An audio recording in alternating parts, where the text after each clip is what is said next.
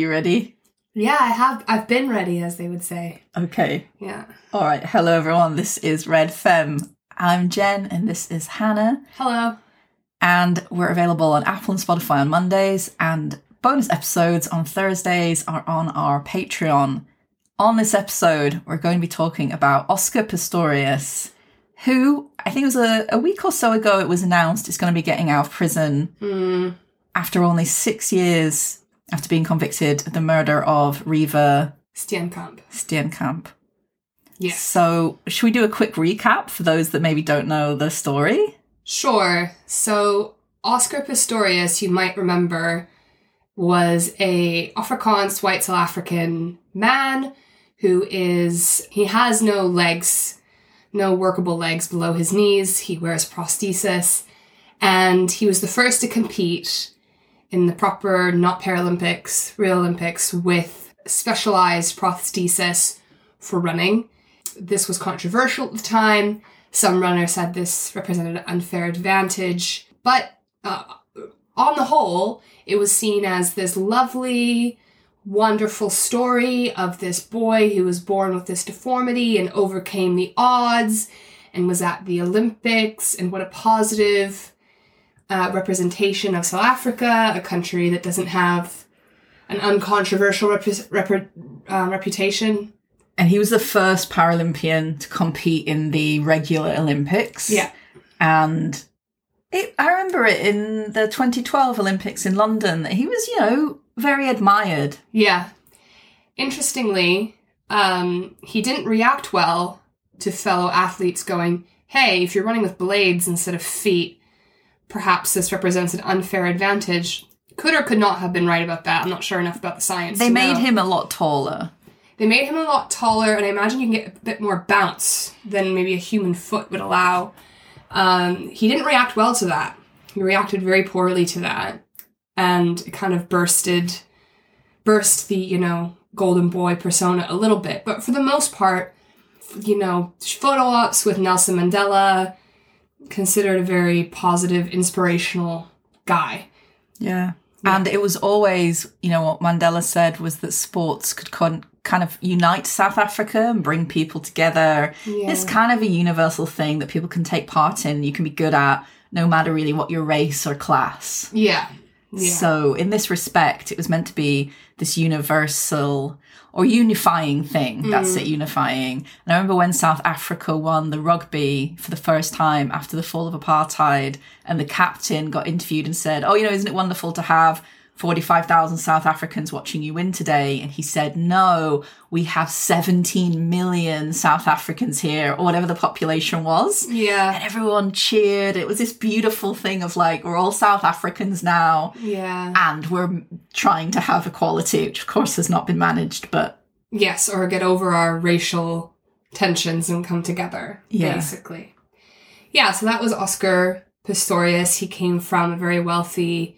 or an upper middle class, very traditionally Afrikaans or Dutch South African family, very religious background. I thought they were quite British. No Afrikaans. Oh. Yeah. Okay. Very traditionally Afrikaans family. And then he met a woman named Reeva Steenkamp. And Reeva was a TV presenter. She was also... academically very gifted. She had recently got into law school, was planning to return to university to do a law conversion. Very beautiful woman, model, beloved by very many, and they started a relationship. He would often go out with very attractive women. Yes. So he was a bit of, from the documentaries I've watched on him, I don't necessarily want to say he was a player, but he certainly liked beautiful women. Yeah. And he'd had various beautiful girlfriends over the years. And this was sort of one of many that he'd shown a lot of interest in. Yeah. And kind of said, she's the one, da-da-da. But he was they were in a serious relationship. Yes, they were in a serious relationship. And there already was some controversy in the media that he had let a gun go off in a restaurant. Yeah. And also, I think, on the motorway with friends. Yeah. And the idea was that, maybe he was a bit of a bad boy. But it was still this idea of... nothing too terrible had happened. He was just a bit wild at heart or whatever. Yeah, he was like passing a gun, trying to show off a gun in a restaurant, and it fired, which shouldn't happen if you're following anything to do with gun safety. You should probably never have a loaded gun in a public place. And yeah, there was a fight at a nightclub, I believe, that then led to some shooting on a motorway. Or I think there were fights at nightclubs that he was involved in, but I think the incident I remember was he shot a gun out of a sunroof. Yes. And again, it was sort of mucking around, showing people a gun or messing around with his friends. But there was clearly a safety issue with him and guns. Yes. Yeah. And clearly a desire to show off guns in, gun ownership, controversial topic. But I think we could all agree, responsible gun owners, the gun lives in a locked case in your house. He was not behaving this way around guns before this incident. And the men he was fighting with at nightclubs were like gangsters. Yes. Like Afrikaans, really hard, tough-looking men. Yeah. Really built men that look weathered. And because they came to his trial, so I saw them, and then the documentary kind of went over who they were, and they were enjoying that he was in trouble at this trial. But it was the enemies he'd made were kind of quite serious enemies that were involved in organised crime to some degree. Yeah. Or around those circles. And again, this kind of posh boy that had gone to a boys' private school. How had he even met them, right, is the question. But I think he sort of liked this idea of kind of flirting with danger. I think, speculation time, but I think he was going into nightclubs and starting fights with people. Right. And that quickly escalated to you picking the fight with the wrong man. Yeah. Basically. Yeah. So, dating Reeva had someone else kind of in the periphery, a very wealthy man. She wanted to go on holiday with him. There were fights about this. I know about this because their WhatsApp chats were released after the fact. And Reeva had said in these WhatsApp chats, I find you quite controlling. I find you quite jealous. Can we please just relax? And there was tension in this relationship that was quite a short relationship at this point, 3 or 4 months. Yeah. So do you want to... And then, of course, at the time that we all know about, really when... I did vaguely know who he was, but if someone had said his name, I wouldn't have been able to recognise him unless they'd said the guy at the Olympics, whatever. The thing that really, is the incident we're going to discuss and the fallout from that on today's podcast is... He shot and killed her on Valentine's Day. Was it in 2014? I think it was 2013. Okay. Just check. So 1 year only after the Olympics. The trial was 2014. What a downfall. February 14th, 2013. So he's being let out a decade after her death. Yeah. So it's only a decade. So partly my interest in this is that in South Africa, they have televised trials, and I remember watching quite a lot of it and certainly taking an interest because of its subject matter. And I actually believed that it was a mistake for a long time. I never did. The way that he reacted after they said not guilty of murder, but manslaughter, and that he didn't do the OJ sort of, he just started crying and breaking down. And I kind of thought, for some reason, this really changed my mind about, okay, I do think maybe he didn't know she was in the bathroom. But of course, that doesn't actually matter. And it was upgraded from manslaughter to murder because, of course, who he imagined in the bathroom was a black intruder. Well, that's the important point I guess we forgot to mention, is that the story that he had was he believed that the person he was shooting at was a home invader. Yeah. There is a lot of crime in South Africa and a lot of home invasions in South Africa. There's also a huge amount of anxiety among white South Africans about these home invasions. They're incredibly paranoid. Yeah. I mean, and you could say paranoid because of something real, sure, but it can be excessive and occupy a big part of their mind, this idea of the home invasion. Yeah. It's like the South African white UFC fighter I follow sometimes on social media, Dricus du Plessis. He's always flogging security systems for your car, for your house, for safe hotels, safe holiday packages. It's clearly the case that white South Africans still have in their mind, and in a certain respect, it makes sense, like this retribution for past ills. Yeah. And that they're still kind of getting away with something, living in beautiful compounds, in enormous houses, when the majority of the black population live in poverty in townships. Yeah. So it was that on the night, it was that him and Reeva were asleep in bed. Yeah.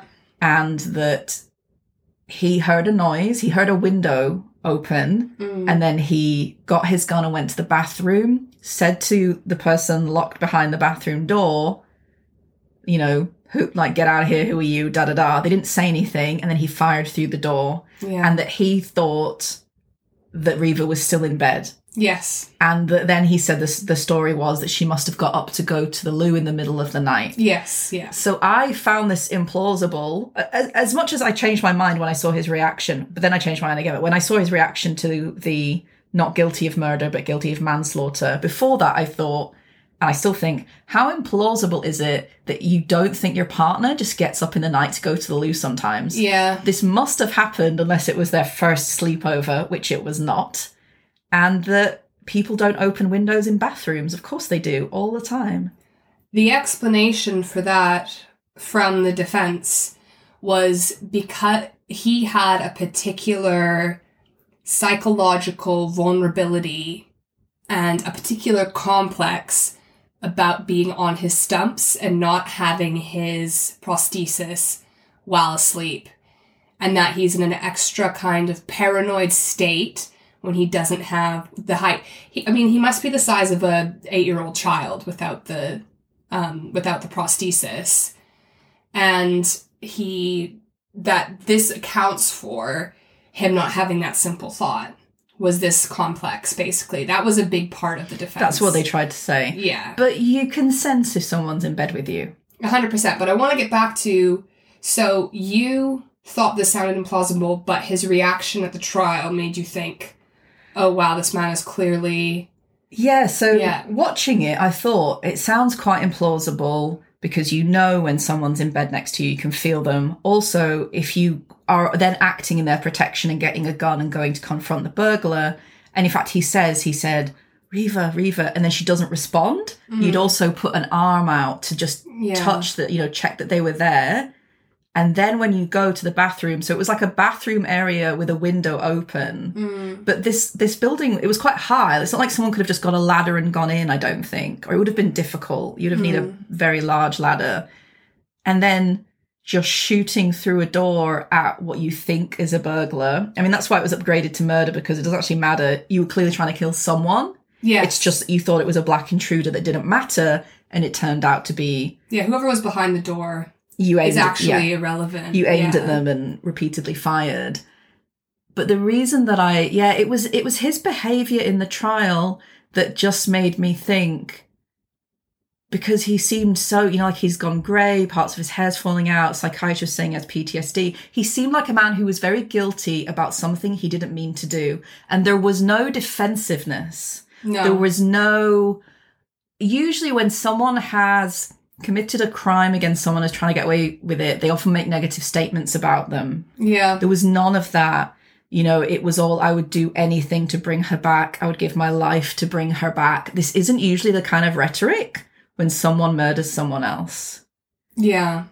I mean, this is a bit controversial, but the way that the McCanns, in my opinion, probably accidentally killed their daughter, they constantly make negative comments about her. Yeah. They don't say she was the most angelic little girl and I would die to bring her back and blah-de-blah.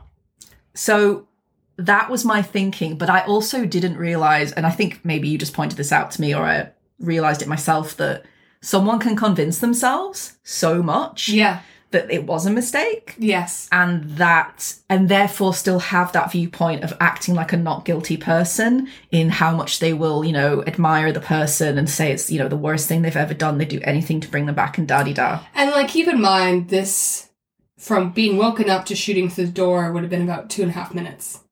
you can convince yourself, actually, I was thinking that in this 2.5 minutes. Yeah, so I think he might have convinced himself. And didn't you mention something, another thing that you were convinced by, was some documentary or something that mentioned the lack of light in the room and the fan?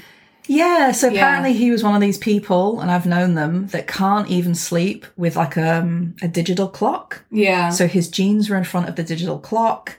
They'd in fact closed the windows and brought a fan in. So it was sort of like dark room, fan whirring. Yeah. So again, it's like you can't really hear things that well because you can just hear the fan. He might then have just thought, Reeva didn't respond or he didn't hear it when he's getting his way off the bed to go to the loo to shoot the burglar. And I just thought, it's very dark. And I kind of thought maybe he, it was out of fear that he reacted. Yeah. I mean, not that it's okay, but that he thought someone was about to come out of the bathroom. Because he even said something like that the toilet, someone flushed it. Yeah. And that made him jump and react in fire before he was really thinking. So all of that put a certain amount of ambivalence in my mind about it. And then when I saw his conduct in court, I thought, this seems like a man who's full of contrition. Yes. If that's the right word. Full of like regret. And when people have done things intentionally, I mean, we know he killed her, but when people have done things intentionally, maliciously, they tend to not be able to get there. Yeah. I remember I was in South Africa during the trial, and I remember them having to pause the trial for him to vomit. Yeah. Because he was so, like, overcome. And it was difficult. I remember people trying to say, it's clearly an act. It clearly wasn't an act. I don't believe it was an act at all. My feeling about it, like with reference to his, like, emotional state during the trial, is that he was in... I know feminists don't like discussions about rage and male violence against women and saying, he flew into a rage and he lost control. There's lots of feminists who always say you're in control. You're always in control, and they have criticism of this. I understand that. And in a sense, you are always in control. Even if you feel your rage reaching the point in which you are out of control. You can always walk out. You can always walk out. You can always whatever. You are always in control. And there's always a point in which you can stop. And that famous woman who wrote Why Does He Do That book, who would run groups for men, therapeutic groups for men who beat their wives. And she said, did you ever lose control at work? Have you ever lost control at your mother and hit your mother? Oh, no. And she would say, that's because deep down somewhere you believe that she deserves this. Well, it's also different stimulus, though. Because I used to think, a man who's beating up his girlfriend, when a bigger man comes along, he suddenly stops and can control himself. The reality is that another stimulus is entered that will make you respond in a different way. Yeah. So it's actually just people have different responses to different people. Yeah. That being said, I do think there is a difference between being in a very heightened emotional state and doing something calculated, doing something that's calculated. And I believe he was in such rage. I think he felt emasculated because he was suddenly 4'8" when he usually walks around at 5'11" or whatever it is. I think they had a fight. I think he's a very unsafe man with guns. Best predictor of future behavior is past behavior. I think that in his mind, he disconnected the fact that guns cause death, and guns became a symbol of his masculinity. And he thought, I'm going to show her, and then he got to such a rage that he shot her. Yeah. I believe it wasn't premeditated. It wasn't whatever. He absolutely could have it's not an excuse for his behavior. He absolutely could have calmed down at any time and not done that, been responsible on guns. But I believe the contrition and the crying and the throwing up and in court was a reflection of just how out of his state. He was so out of control. Of his regret. Of his regret for becoming that out of control. Yeah. Yeah. I mean, from what the records show, he had looked at pornography on Valentine's Day. Yeah. So people speculate that maybe him and Reeva had an argument about his pornography usage. Yeah. Because she was very Christian, as far as I'm aware. And I think that they probably had an argument. So this is my theory now. They had an argument in the night. Yeah. And I think that she went to the bathroom basically to get away from him. And of course she can just walk off quick. And he can't. And he can't. That's it. So he was like, fuck you, bitch. Grabbed his gun and was basically, I'm going to terrify you in the bathroom. And I don't think it was, at first I thought maybe it's premeditated, like, oh, I'm going to shoot at her feet to freak her out. I actually think that what you're saying is true. That thing where he was so angry, he kind of did what he really wanted to do. Or it's like your physical handling things. Like I have in a panic when I've just been like, you know, on your way to like a job interview and you're late and, you know, you're in a bit of a panic. And then I've just opened the door really like too hard. Yes. And the doorknob is like broken or a little bit off its hinges. And it's like, I couldn't do that on purpose if I tried. Yeah. But the way that you're kind of like dramatically getting your stuff around, you're like, oh no, I'm late for this thing. And you grab the door handle and you're like, wait, what? But it's all of that emotion coming out in your physicality. I think what happened was, he was so enraged that he just fired the gun. And apparently several times. But then we should talk about the testimony. Yeah, and I just make the point again, what I think is the big missing part of the puzzle as well, is I think that because he's a man with wounded masculinity, he really guns did something for him and did something for his masculinity. And he fully separated the idea that guns kill people in his head. How could you pass a loaded gun in a restaurant willy-nilly if you believe that guns actually kill people? And I think it came to symbolize something very different for him, basically. Yeah, I agree. And I think the other thing that made it really clear that he did this and that he knew it was her was that he said there was screaming. The neighbours said they heard screaming and it was a woman's scream. And then in court, they got him to scream, just said, oh, he has a girly scream. But he didn't have a girly scream.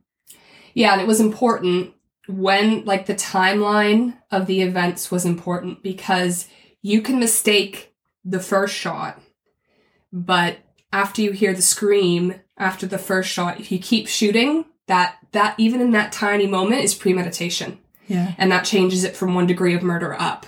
So it became a big deal of when the scream was and who was screaming. A lot of the trial rested on that, basically. And the doctor who lived across the street heard a shot, then a scream. A woman's scream. A woman's scream, and then 2 or 3 more shots, which would count as premeditation. Yeah. His excuse was, no, it was me screaming, and the bangs that he heard weren't shots. It was actually what he heard was a cricket racket hitting the door and me trying to get the door down. As if, yeah. Well, then where were the gunshots? I mean, guns are so much louder than cricket bats. And this guy was like an ex-Angolan military vet guy who was like, I know what a gun sounds like. Yeah. Yeah. It doesn't sound the same. I think that, like, the lawyer, his defense counsel, got him to say maybe it could have been after lots of badgering him. But he was like, no, I know what a gun sounds like. Yeah. And the final nail in the coffin for me that just made it 100% certain was I watched this documentary. I must have seen about 3. And they interviewed an ex-girlfriend of his who said, she didn't say he's threatened me with a gun before. No. But she alluded to it and said, well, I know from personal experience what he's like around guns. And she said something that basically very obviously implied he threatened me with a gun. And I went to try and find, because it was the BBC documentary that everyone was upset about because it seemed quite sympathetic to him. And I went to go try and find it on iPlayer and they've taken it down. So if anyone knows where to watch this, because it was an incredible scene, because she said, oh, I know what Oscar can be like around guns. And they were like, but what does that mean? He's like, things got a bit like, I'm sorry, I'm doing a British accent now. Jen wanted me to do a South African accent, which I could usually do quite well. You're very good at it. But yeah, I'll get into it later. But she's like, oh yeah, like, he's gotten a bit like, I can't do it. Suddenly I've lost my South African accent under pressure. There you go. Under pressure, it'll come back to me. The way I get into it is I go, please sir, where can I park my Impala? But she was like, oh yeah, things have gotten hairy with him and guns before, and me. And she literally said like, and me, and I, as soon as I thought, oh, he's done similar, Okay, yeah, he did it. Yeah, yeah. As soon as I hear that precedent that you threatened a woman with a gun, of course you were threatening this new woman with a gun. Yeah, yeah. It's just obvious. Yeah. And even a girlfriend from when he was much younger, her and her mum were on a documentary saying he was incredibly controlling. He would not like it if she went out at night. He used to say, like, send me a photo to prove that you're not in a nightclub, that you're at home. And she'd have to, like, send a photo of her bedroom with her hand in it or whatever to show that she was there. So he's already an incredibly controlling man, a man that feels really wounded in terms of his masculinity. So then adopts guns as this, like, phallic substitute. Yeah. Right? So, like, the gun, almost like, well, that makes him the right height. Yeah. Like, the bigger the gun, the taller man he is. And then it's just it was just obvious. I was like, oh, okay, right. Well, I don't know if he meant to fire the gun, but that he was so enraged. Yeah, I think it was. But it doesn't really matter. No. Because you still did it intentionally. I think that's what explains because, I think I felt a bit moved, for lack of a better word, by his emotionality in court as well. But I do think it's something that he did in a rage, and I think he had convinced himself guns don't kill people. And it was, but the thing is you always have a choice. You always have a choice. You can always walk away. Even if you're that angry, you always have a choice. The best thing to do is to go for a walk if you're cross with someone or have had a big row, in my opinion. Yeah. But yeah, I think that what's so crazy is that he'll have only spent 6 years for murder. Yeah. I mean, this is nothing. I know. I know that maybe they're including time spent or something, but still, even if it's just 10 years... Fucking hell, it's not a long time for putting someone in the ground on purpose. Yeah. So it kind of makes a mockery of the whole South African justice system. I thought he'd be in prison for at least 20 years. Because the reality is he will come out and he will find a wife and he will have children and he'll become a member of a Christian community. Yeah. And he will have a life. Yeah. And she never gets to have a life. No. She never gets to have kids. She never gets to get that law degree. No, she doesn't get to do... She's dead. I even thought, fucking hell, if this guy gets off, he'll be in the next bloody Olympics. I mean, I'm glad that there was such a backlash in South Africa. There was such a surge of women's groups complaining about violence against women because it's so rife there. Yeah. Statistically, more rife than even here, say. I just remember we watched that documentary where there was black women were outside the court and they were singing a song about Reeva, like the kind of South African style call and response song, and you were like, these women are better feminists than any woman I've ever met in Europe. And I was like, yeah, probably. Well, it's just, I mean, ones in Europe would be complaining about how she has white privilege or something. Yeah, exactly.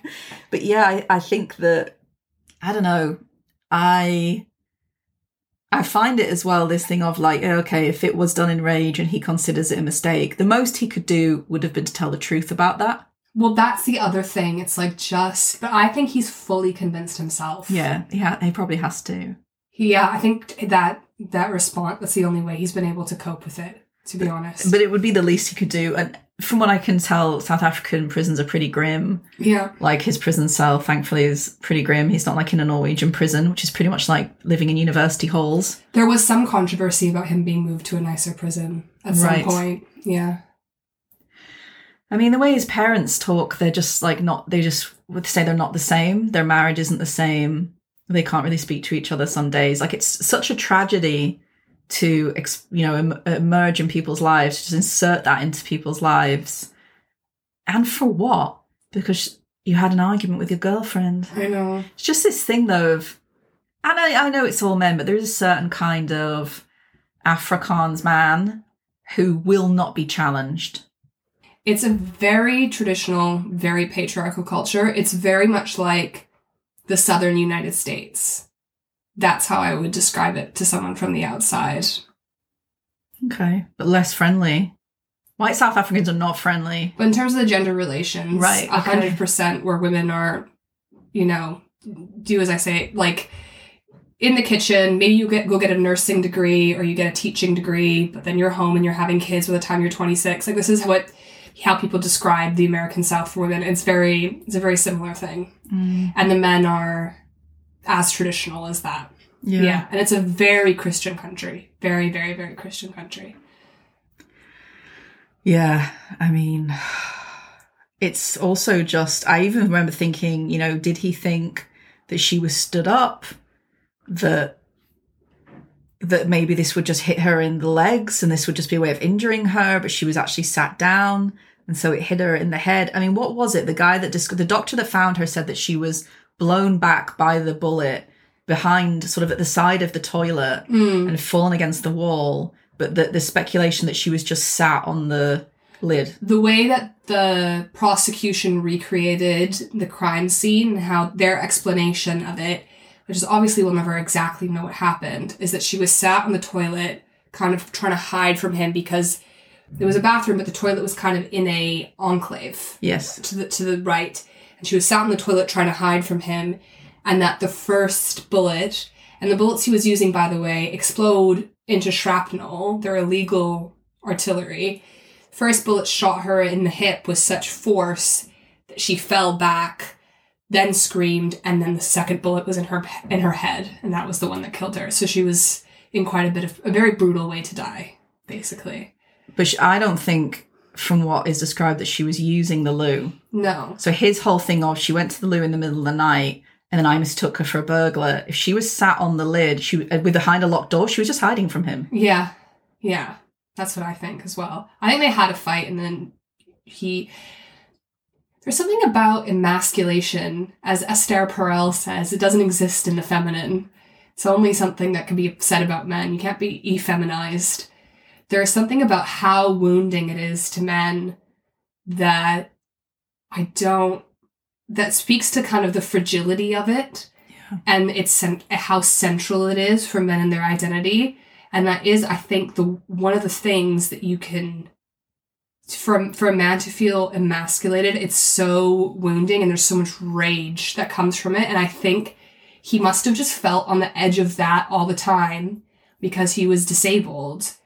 And rather than just being like, well, I'm disabled. Some people are disabled. That's how it works. I managed to do pretty well for myself regardless. And all these ideas about men and women are pretty stupid and backwards anyway.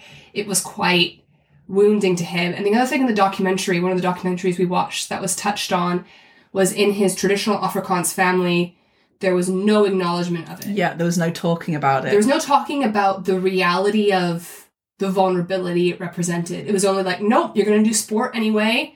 Nope, everything's normal. Nope, you're exactly the same as your siblings. Yeah. Oh, and they were like, oh, and he just got on with everything just fine. It was exactly the same. And then boys from his school said, oh, yeah, we'd be playing rugby and he'd get tackled and one of his plastic legs would go flying and then he'd hop over to it and put it back on. I mean, imagine doing that. Yeah. And no one acknowledging how hard that is for you. Yeah, yeah. There was just never any... No, I think that's what made him really, like, wound tightly. Yeah. I think there's such a close relationship between wounded masculinity and then violence, male violence. Yes. Because it's just a way of trying to regain that ground. Yeah. And I just think that he was a sort of liability on that front, like ready to go. Like if it hadn't been Reeva, it would have been another woman. Yeah. And it's also something about, because it's a denial in the end. Yes, you can do amazing things if you're an amputee, if you're a paraplegic, if you're a quadriplegic. You know, there's so many advances in technology. People live fulfilling, wonderful lives. It's great. However, there are some things that objectively suck, that are hard and difficult. And you not to use a horrible liberal word, but you need some validation of that or some recognition and acknowledgement of that. So you can go, yeah, that sucks. But anyway, I'm going to continue on. I have to learn how to manage this for myself. There wasn't, I don't think, any acknowledgement that, yeah, this makes you a bit vulnerable, but actually that's okay. That's fine. I think he was just kind of on the edge in this very hyper masculine machismo culture. Yeah. Yeah.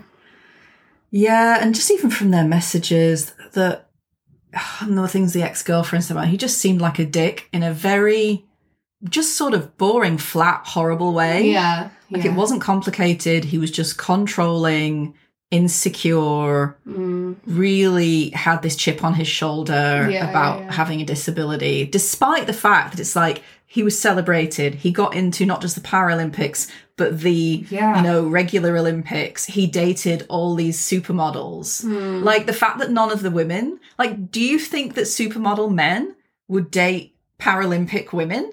Yeah. I fucking doubt it. Yeah. They'd just be like, oh, I'm not dealing with that. Yeah. Whereas women are like kind, or like, oh, it's fine, or it makes him like, it gives him I bet they thought this gives him an emotional dimension. Yes. That he's had to cope with this. And it did indeed give him an emotional dimension, a fraught, horrible, aggressive one. Yeah, exactly. Where he constantly needed to be like reaffirmed as king of the castle and in charge.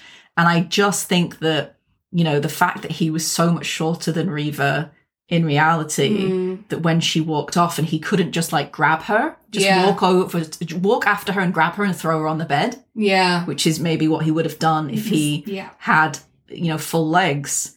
I just think then the gun was just this phallic substitute. That's what I think. Of like, I will fucking terrify you with this, and then you'll be physically afraid of me because of what I physically do with this gun. Yeah. It makes me think, I remember when female dating strategies came into my orbit, when I heard about it for the first time, I went on the Reddit, and they call it like 10 rules or 10 lies you were told.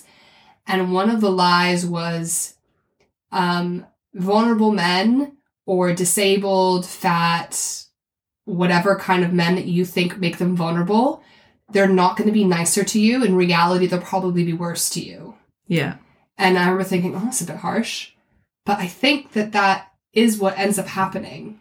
Oh, because it often leads to insecurity. Not necessarily, but it can. Insecurity, and also that people think they'll give them a pass. Exactly, yeah. I remember being at it was like a political rally, but it was pretty much just crowds of men out at night. Yeah. This was in East London. And I could feel someone sort of touching sort of my thigh bum area, and I looked, and it was a guy who had like a disabled hand, so he had like some missing fingers, and I just remember thinking, oh, like he was he was less threatening, so I wasn't gonna be like, what the fuck are you doing, or like punch him in the shoulder or anything. He was like shorter than me, had like a deformed hand, and I was just like, oh, okay, well, he's not threatening, so I'm not going to make a massive deal out of this, that he clearly just touched my bum. Probably never touched a bum before. And, but he did. Whereas if it was a normal guy, I would have gone livid. Yeah. No, I think that's probably right. Yeah. It's that nice guy syndrome. It's always looking for where could the goodness be, where could the complexity be, where could the kindness be. Yeah. And it's interesting when you realise, actually, a lot of the best, as in like the most secure men, are like the alpha males that don't feel the need to put women down because they can compete in a healthy way with men and win a lot of the time. Yeah. They're, not insecure. They feel very capable. They feel at home in their bodies. And actually they're the ones often that you can sort of shout out or have a row with, and they, they're fine. Yeah, I remember first hearing that and being a bit more of a headbanger rad fan at the time, and thinking that can't possibly be true, because in the theory, the more masculine you are, the more masculinity represents something that's very anti-woman, so therefore the more masculine you are, the more anti-woman you will be. I remember thinking, God, that can't be true, but it does. In the kind of gendered society we live in presently, those men do not feel the need to act out against women or against children or against whoever, because they feel quite secure. Well, the way that I think of it is gender, so masculinity is part of that, is an expectation and a norm. Yeah. And the men who are successful at it are just sort of happy chappies. Like, exactly. I'm successful at it. They're, obviously some of them do terrible things, but they're more secure. It's the men at the bottom that we presume have rejected those norms and haven't. Yes, They still want dominance. They still want to meet the social expectation. They're the ones that when they can't compete with men, put on a dress and go and try and dominate women and go, I'm a woman. I'm going to take your sports. Chet scholarship, or I'm going to win this sports championship, or I'm going to go and shout at all these women on a protest. It's like, well, yeah, because you couldn't do that to other men because they just splat you. Yeah. And you know it. Yeah. No, it's and I'm glad that FDS is getting that message out there. Yeah, at the FDS podcast. Yeah, and the subreddit. Well, I think that partly what will happen now, because I think that Reeva's parents have some good lawyers, is that there may well be an attempt to keep him in prison for longer. He should really do another 10 years, in my opinion. At least. I mean, it's just awful that, and from what I understand, Reeva's parents are just like, we just want him to, like... tell us the truth and admit it. Because I don't think anyone in South Africa doesn't know that this is what's gone on. I don't think anyone has convinced themselves of this intruder thing. What's the first thing you do when you think there's an intruder in your house? Check where the other person is. Check where your partner is. Check where your kids are. Like, it's never been plausible. Well, when he said, I was trying to protect Reeva, it's like, well, this is a nice story to tell yourself, but the reality is you thought she was a foot away and you didn't reach out for an arm. And I just think it's that infantile thing of, like, rather than taking accountability, you convince yourself it didn't happen. Yeah. And I think he has convinced himself, basically. Well, hopefully surely he's banned from owning guns. And if he really was, wanted redemption, he would admit what happened. Yeah. And then he would campaign against sort of... Male violence against women and some of the relaxed gun laws they have. And the reality is as well, if someone burgles your house, you can't just shoot them when they're hiding from you in a bathroom. I guess the idea is they act as a deterrent, and people are less likely to break into your house if you live in a country where there are more guns. But it was even like the window was open. How did someone get in? He would have been able to see the ladder. It's also like South Africa in the summer. So people open windows. Yeah. Yeah. So yeah, it's incredibly sad, really tragic, and I just can't believe he's out after 6 years, really. And I do think that when you look at everything based on, it's very implausible that he didn't do it thinking it was her behind there and on purpose. And then when you hear that he's threatened a woman before with a gun, that's it. I don't know why that woman didn't testify in court. I really wish she was on his side. She was the biggest simp in the world. Don't you remember? She was like, oh, Oscar, like, it was so, and after he got back to the trial, I hugged him for hours, and she was like the biggest little handmaiden ever. And even when she realized she said the wrong thing, and she was like, oh, and then the interviewer said, sorry, what did you mean by that? And then she tried to walk it back. Yeah. But I remember you were watching the documentary and you were still going on with the fan and the jeans on the light, and then you saw that and I was like, oh. Well, yeah, after that I was like, oh, that's all bullshit then. Okay, he did it. 100%. Yeah. Not just on a balanced probability, I think he did it, but it's obvious. But yeah, I mean, a lot of women cope with male violence against them or men being threatened against them by just sort of siding with the man. Yeah. And that's ultimately what she did. Yeah. Siding with him against another woman. I bet it felt great for her, unfortunately. Oh yeah, I'm sure she loves it. And there's something like about the masochistic, like, I stick by my man in hard times when no one else will. It's like this... It's also about pretending that you have a wonderful, beloved ex, even though we're not together now, everything's great between us. And clearly it wasn't if he'd threatened you with a gun. And I broke up with you. Clearly this was one but those things happen. But the threatening with the gun is nuts. Yeah. But it's to have that fantasy and that kind of story. And of course, when he was a broken man, he was willing to talk to her again and accept all the support in the world from anyone he could get it from. Yes. Yeah, exactly. Whereas before then, he wouldn't have picked up the phone to her once. And she'll feel great about that. Yeah. She will. So, anyway, there we are. It's, I guess it'll be more in the news when he's let out in 6 months' time. Yeah, I just feel awful for her parents. They just seem like such nice people. And it's just such a shame in a country that has such a bad situation for male violence against women, for femicide and sexual assault and rape. Like, it's just really, really, really horrifying that this is the message that South Africa is basically sending you know, around the world is like, we don't give a fuck about male violence against women. Yeah. So. All right. Tutsing. Is that goodbye in St. Afrikaans? It is, yeah. All right. Thanks for listening. the Kaisveers. Wow. I forgot to do it's all coming out now. I forgot how to do the accent in the middle of the... I don't know, it was just on demand. You can say goodbye in Afrikaans then. I said it already. Say it again. I said tutsing, which is like goodbye in a kind of casual way, and Gesien de Kaisveers is Merry Christmas. Gesien de Kaisveer. Gesien, anyway. Now I'm pronouncing it incorrectly. There we go. All right. Bye-bye. Bye-bye.